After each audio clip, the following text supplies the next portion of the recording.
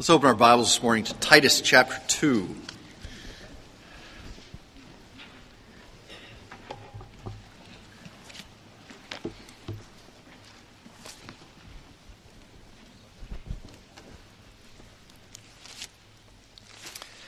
Titus is right before Hebrews, right after 1st and 2nd Timothy. I'm sorry, there's Philemon, little bitty book in between Hebrews and Titus.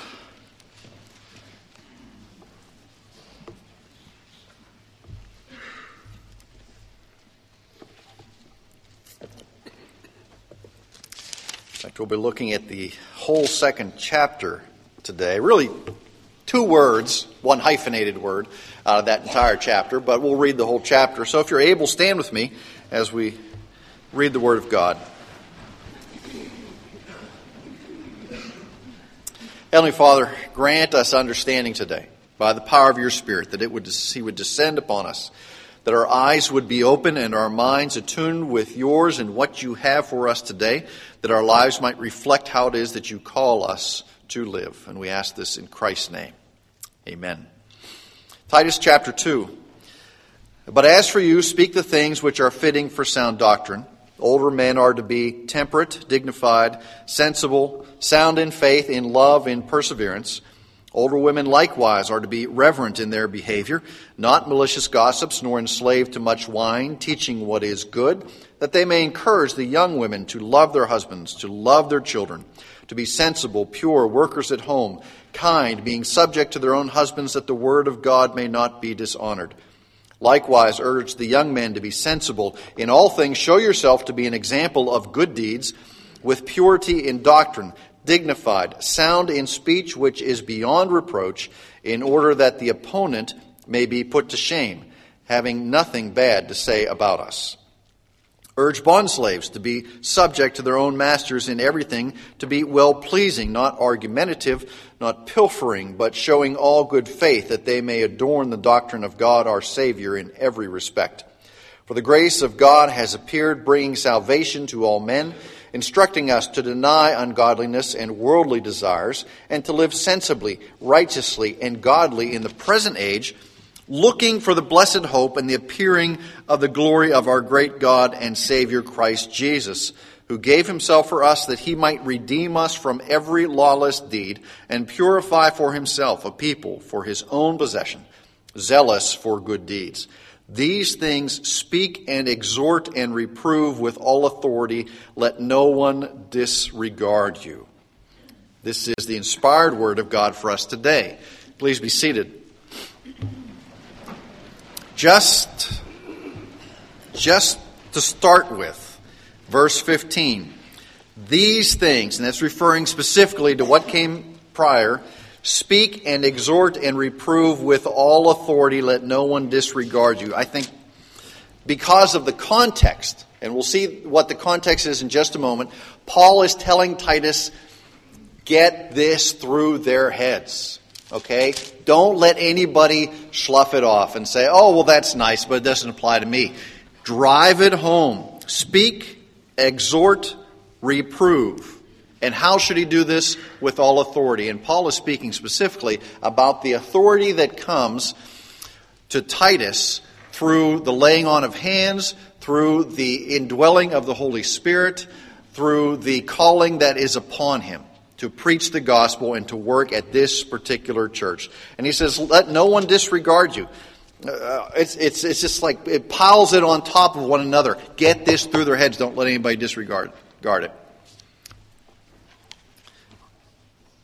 So don't disregard it. Okay. Self-control. Oh, no. Can't we pick another topic? Self-control. Oh. I read an article about I forget his name. He was the Secretary of State under President Clinton at one time. And he would go into his office and he would have all these papers and things to read and to study. And as he would start, he would lay out M&Ms across his desk. Now, when I eat M&Ms, I go in the bowl and I've got a handful and I go like that. He would read for 15 minutes and eat one M&M. And then he would read for 15 minutes and eat one M&M. If you have a dog, you understand this. The dog is sitting there, and he's inching closer to you, and his little tongue is coming out, and all he wants is to eat everything on your plate. And you're going to give him one little bite, and what does he put it in his mouth, and does he savor it? And does he go, oh man, that was so good? No, he goes, he wants another one. All right?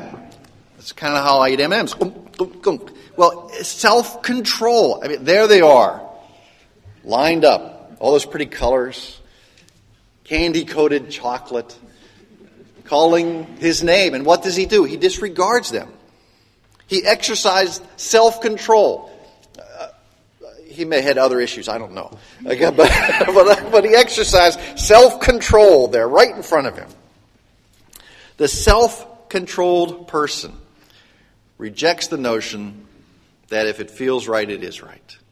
The self-controlled person accepts the fact that we can't live just the way we feel like living. We have to learn to say no to some of the things we really want to do, and yes to some of the things we really don't want to do. Okay?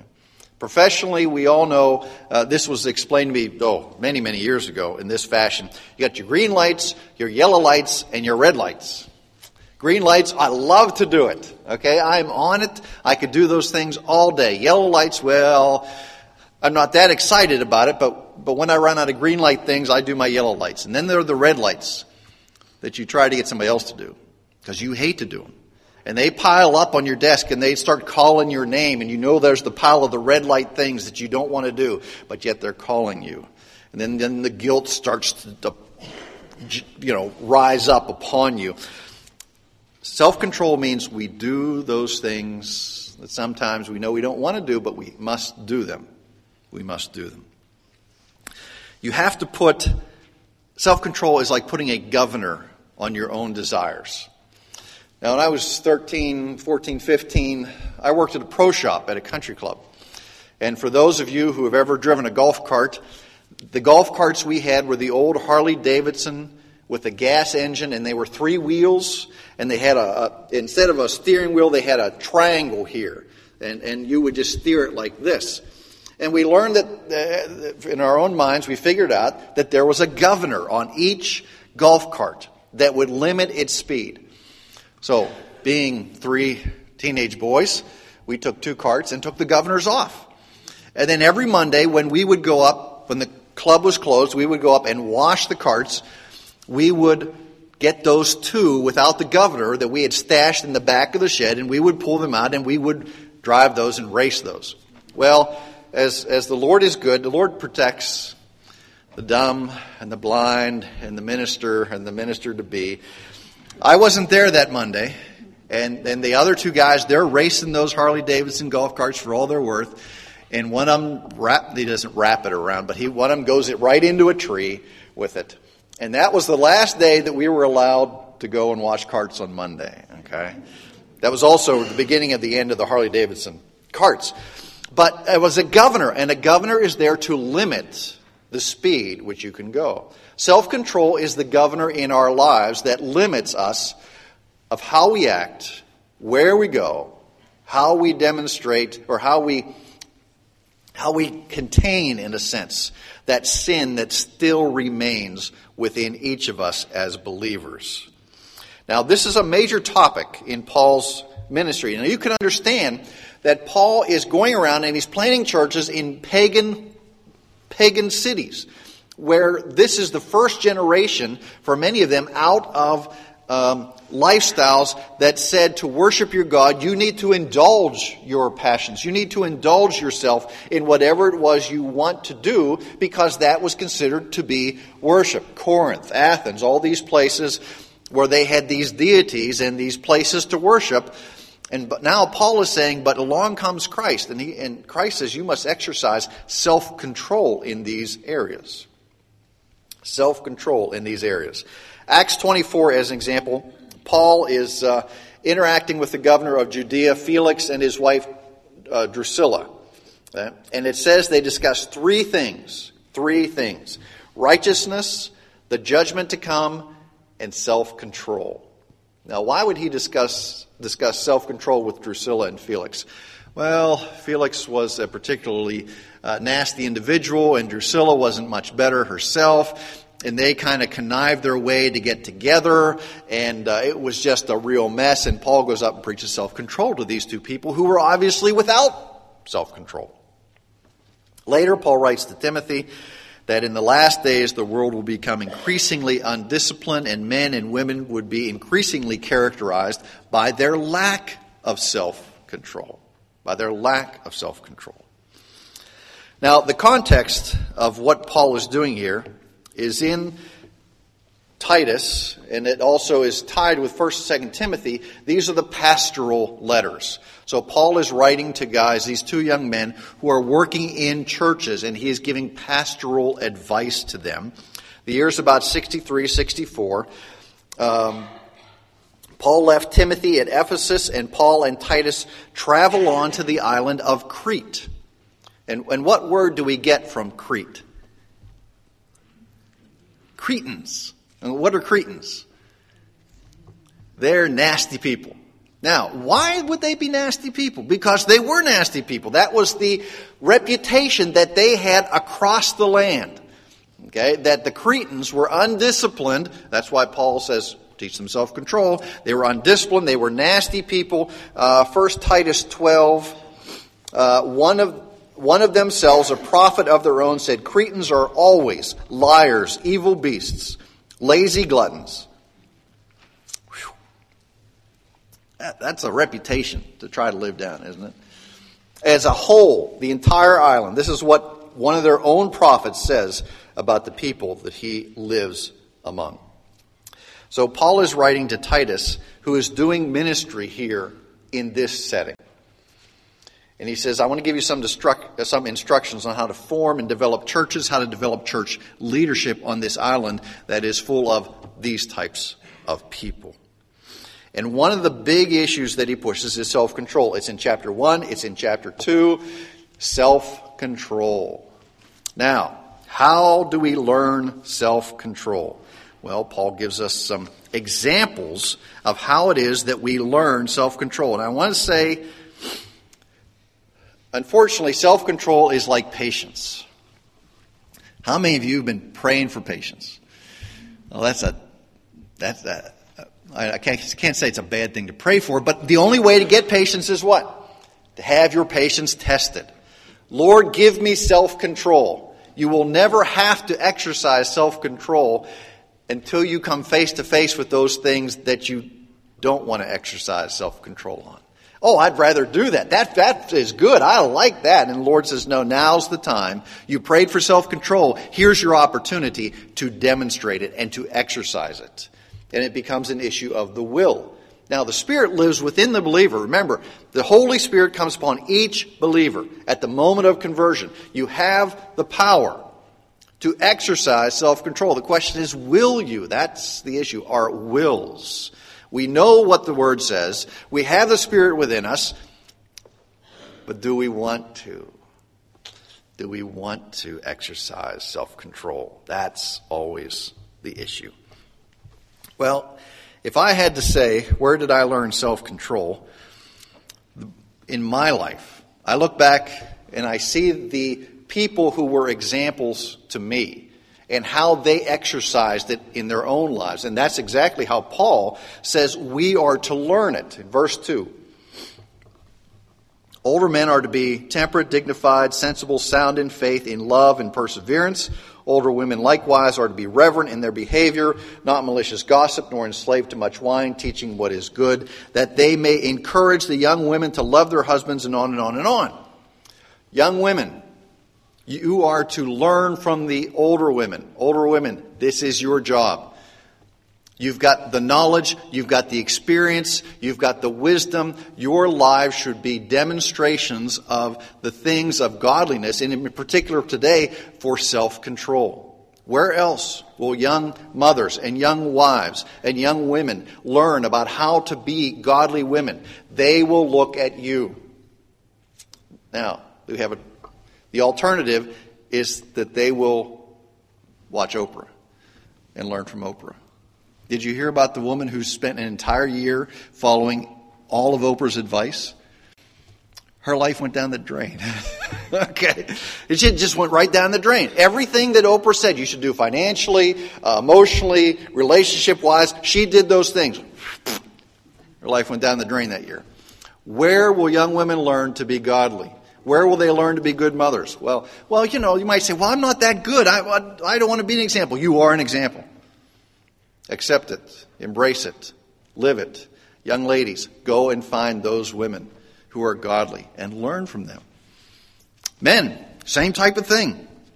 Where do we learn to be godly men? Where do we learn to go in the workforce every day and maintain our Christian ethic or maintain our Christian values, to faithfully live out what Christ has called us to do?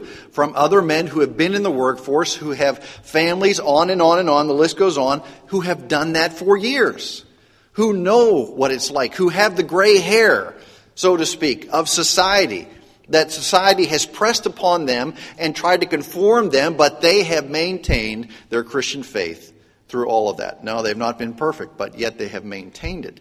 That's where we, as younger men, need to look. Well, when do you become an older man?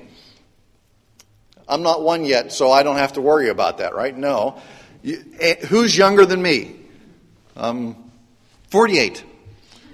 What man is not 48 in here? Put your hand up if you're not 48, okay? Well, okay, everybody from me up, you are going to be watching. Who's older than 48?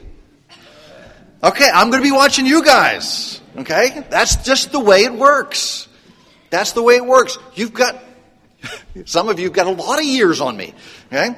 I expect to be able to learn from you how to walk as a man in Christ, how I should treat my wife, how I should treat my children, how I should go to work every day with the eye to glorify God in no matter what that I do.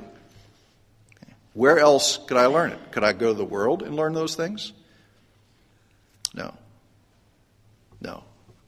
I'll learn selfishness in the world. I'll learn how to serve my own purposes. One of the big problems that we face, young couples go out and sometimes they come to me and seek counsel on their marriages. And they say, well, my friends are telling me this. Well, are your friends full of faith? Well, no. Have your friends had a successful life or successful marriage? Well, no, not really. Well, then why do you listen to them?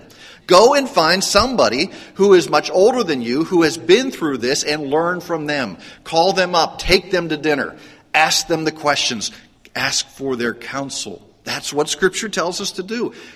They will learn self-control from those who have exercised it longer in their lives. Okay? That's how it will work. Turn over with me to Galatians chapter 5.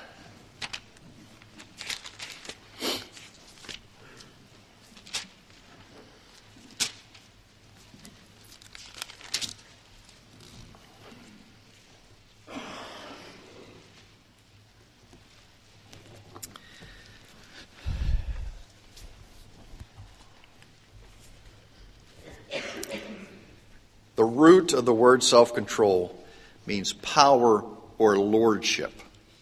So if we're going to exercise self-control, we are going to exercise power over those things that tend to take us out of control. Or we're going to exercise lordship over those areas of our lives. Now understand, Christ is our Lord, Savior, and Lord. You can't divide the two. He can't just be your Savior. He must be your Lord. You must be in subjection to the things of Christ. By being in subjection to Him, then we are able to put other things in subjection to Him in our lives, thus exercising self-control. Self-control is clearly evident as a qualification if you want to be an officer in the church, an elder or a deacon. You must exercise self-control in your life. Now, understand there's a caveat. None of us do this perfectly, and we'll see that in a moment. But we must exercise self-control in our lives. It means overruling your emotions because of the call of Christ upon our lives. Now, Paul writes in his letter to the Galatians, chapter 5, where do we want to start? Let's start in verse 16 of chapter 5. But I say, walk by the Spirit, and you will not carry out the desires of the flesh. So if you're going to live a self-controlled life, specifically here about self-control when it comes to the area of the desires of the flesh, you must first walk by the Spirit. And if you remember, how is it that we walk by the Spirit? We fill our minds with the things of the Word. We fill our minds with the things of Christ. What does He call us to do? How does He call us to live? We dwell upon the Word. We go to Him in prayer. We spend time and we grow in that intimate relationship. That is how we walk by the Spirit. Okay? For the flesh sets its desires against the Spirit, and the Spirit against the flesh. For these are in opposition to one another, so that you may not do the things that you please. Self-control. But if you are led by the Spirit, you are not under the law. Now, the deeds of the flesh are evident, which are, and this is what we call a vice list. There are several other vice lists in Scripture, Romans chapter 1, also in Corinthians. They are a long list of those things which are, how do we say, vices. No-nos. And in fact, in Revelation, we'll look in a minute, you can't get into heaven if this is the way you live. You will not get into heaven. 19. This is the list. Immorality, impurity, sensuality, idolatry, sorcery, enmities, strife, jealousy, outburst of anger, disputes, dissensions, factions, envying, drunkenness, carousing, and things like these, of which I forewarn you, just as I have forewarned you, that those who practice such things shall not inherit the kingdom of God. If you want to live under your own power, if you want to live according to the world, then these things will fill your life. You may not be the chief of sinners, but these things will inform your life. They will fill your life. But the fruit of the Spirit, and again, just to review, fruit is singular. All of these things are present in every believer's life. You don't get to pick and choose. Well, I don't have self-control. That's not one of my fruits. No, it is a fruit of the Spirit. If the Holy Spirit dwells within you, you have all of these things as the believer. Love, joy, peace, patience, kindness, goodness, faithfulness, gentleness, self-control.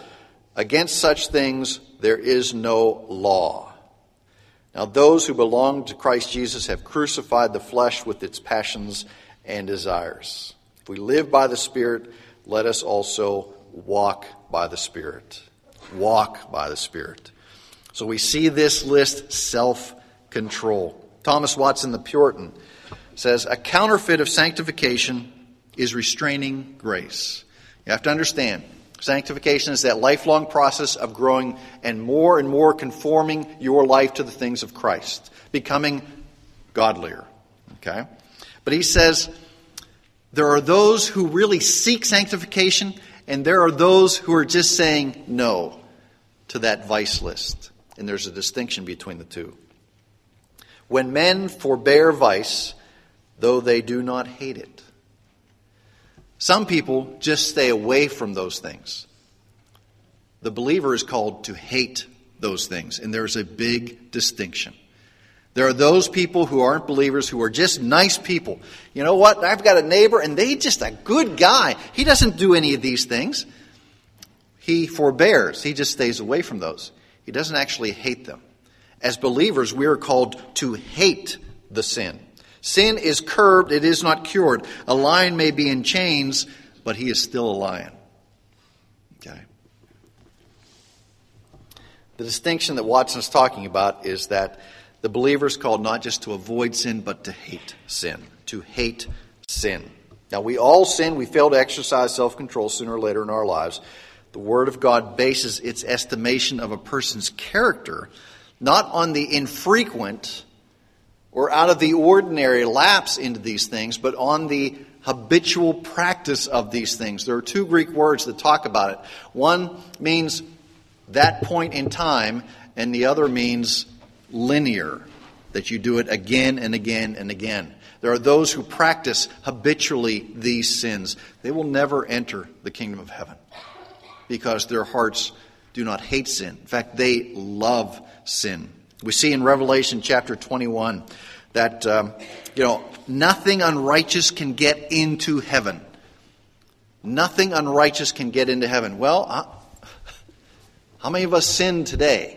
Okay? Does that make us unrighteous? But if your name is written in what, you can get into heaven? The Lamb's Book of Life. Now, are those names which are written in the Lamb's Book of Life perfect? Do we perfectly exercise self-control each and every day? No, we do not. And that's the distinction. There are those who are forgiven, who Christ has come upon, who is called by name. And every once in a while, we will slide into those sins. We will do the things that we shouldn't do. We will not exercise self-control. There's a distinction between that and those who habitually, purposely pursue sin. Let me give you the short course on what self-control is. Just a couple things here. Self-control is primarily inward, secondarily outward. You must control the issues of your heart. You can't just say, well, I won't do that, even though your heart may long to do that. You've got to work on your heart so that your heart is right. Self-control operates under the Spirit control. Remember, the Spirit indwells us, so it's we have to ham and egg with the Spirit. The Spirit gives us power. We must exercise our own wills. Self-control is not my self-will, but it is connected to my will. It is connected to my will. I must come face to face with those things in life that call me by name, that say, Randy, do you remember us? Come with us. Okay? Come and spend time with us. Those are the things that I must avoid. Those are the things which will take me away from Christ. But yet they call me. They know me well, and I must exercise self-control and say no to those things. And say no to those things. Now, I'm not being legalistic. Self-control is not legalism. It is simply walking according to the Word, and to do so humbly and with patience. Self-control is not asceticism, where you go off and deny yourself everything and live like a monk. That is not self-control. Christ has placed us here in this world, in the midst of non-believers, so that we might demonstrate these things and live out our Christian faith. And self-control is not rigid, but it is flexible. Self-control is, I don't want to say this. Let me illustrate it. You're exercising your self-control. You're in your quiet time. Here you are. You're reading the Bible. And this is your self-control. You get up at 4:30 every morning and you read the Scripture for an hour. Okay? For some reason, your 10-year-old gets up early that day and comes downstairs and says, Dad, I'm ready for my breakfast. And you say, get away from me. I'm exercising self-control and reading the Word. No, that just doesn't go over well. Okay? You must self-control is maintaining rigid flexibility at all times. Think about that. Okay? Self-control in the things of Christ.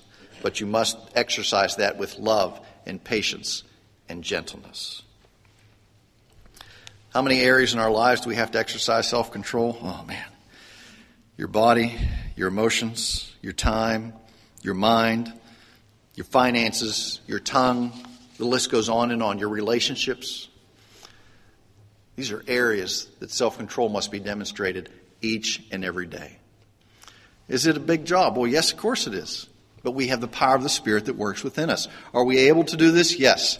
How can I learn to do this? Watch those who are older than you in the faith, and how do they do it? Go and seek them out. Spend time with them. Do you have a particular area in your life where you are having problems exercising self-control? And go and find. If you're a lady, go and find an older woman. If you're a man, go and find an older man who is a strong believer and sit down and say, I'm having difficulties with this. How have you mastered those areas in your life? Will you pray with me? Will you meet with me? Will you help me?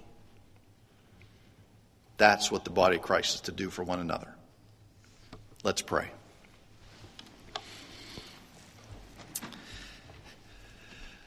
Heavenly Father, be gracious to us, for we are imperfect.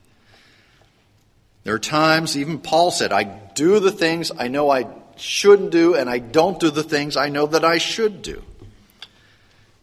Paul, the one who planted most of the New Testament churches, The one in whom you inspired and spoke through, he had difficulty with self-control. What makes us think that we won't? Of course we will. But there is a power available to us to strengthen us, to guide us, that we might rely upon. Lord, it is a question of our wills, but as believers, we have that capacity to obey. Point out to us the areas in our lives, Lord, where we need to exercise more self-control. Take us to someone who is older and wiser in the faith, that we might learn from them, that we might come to them, that they might be insightful into our lives and how we might grow in this area. Lord, let us operate like Paul says, like the church is supposed to, caring for one another, not bringing judgment upon one another, but being encouragers, helping to grow, helping to move closer to Christ. We pray this in his precious name. Amen.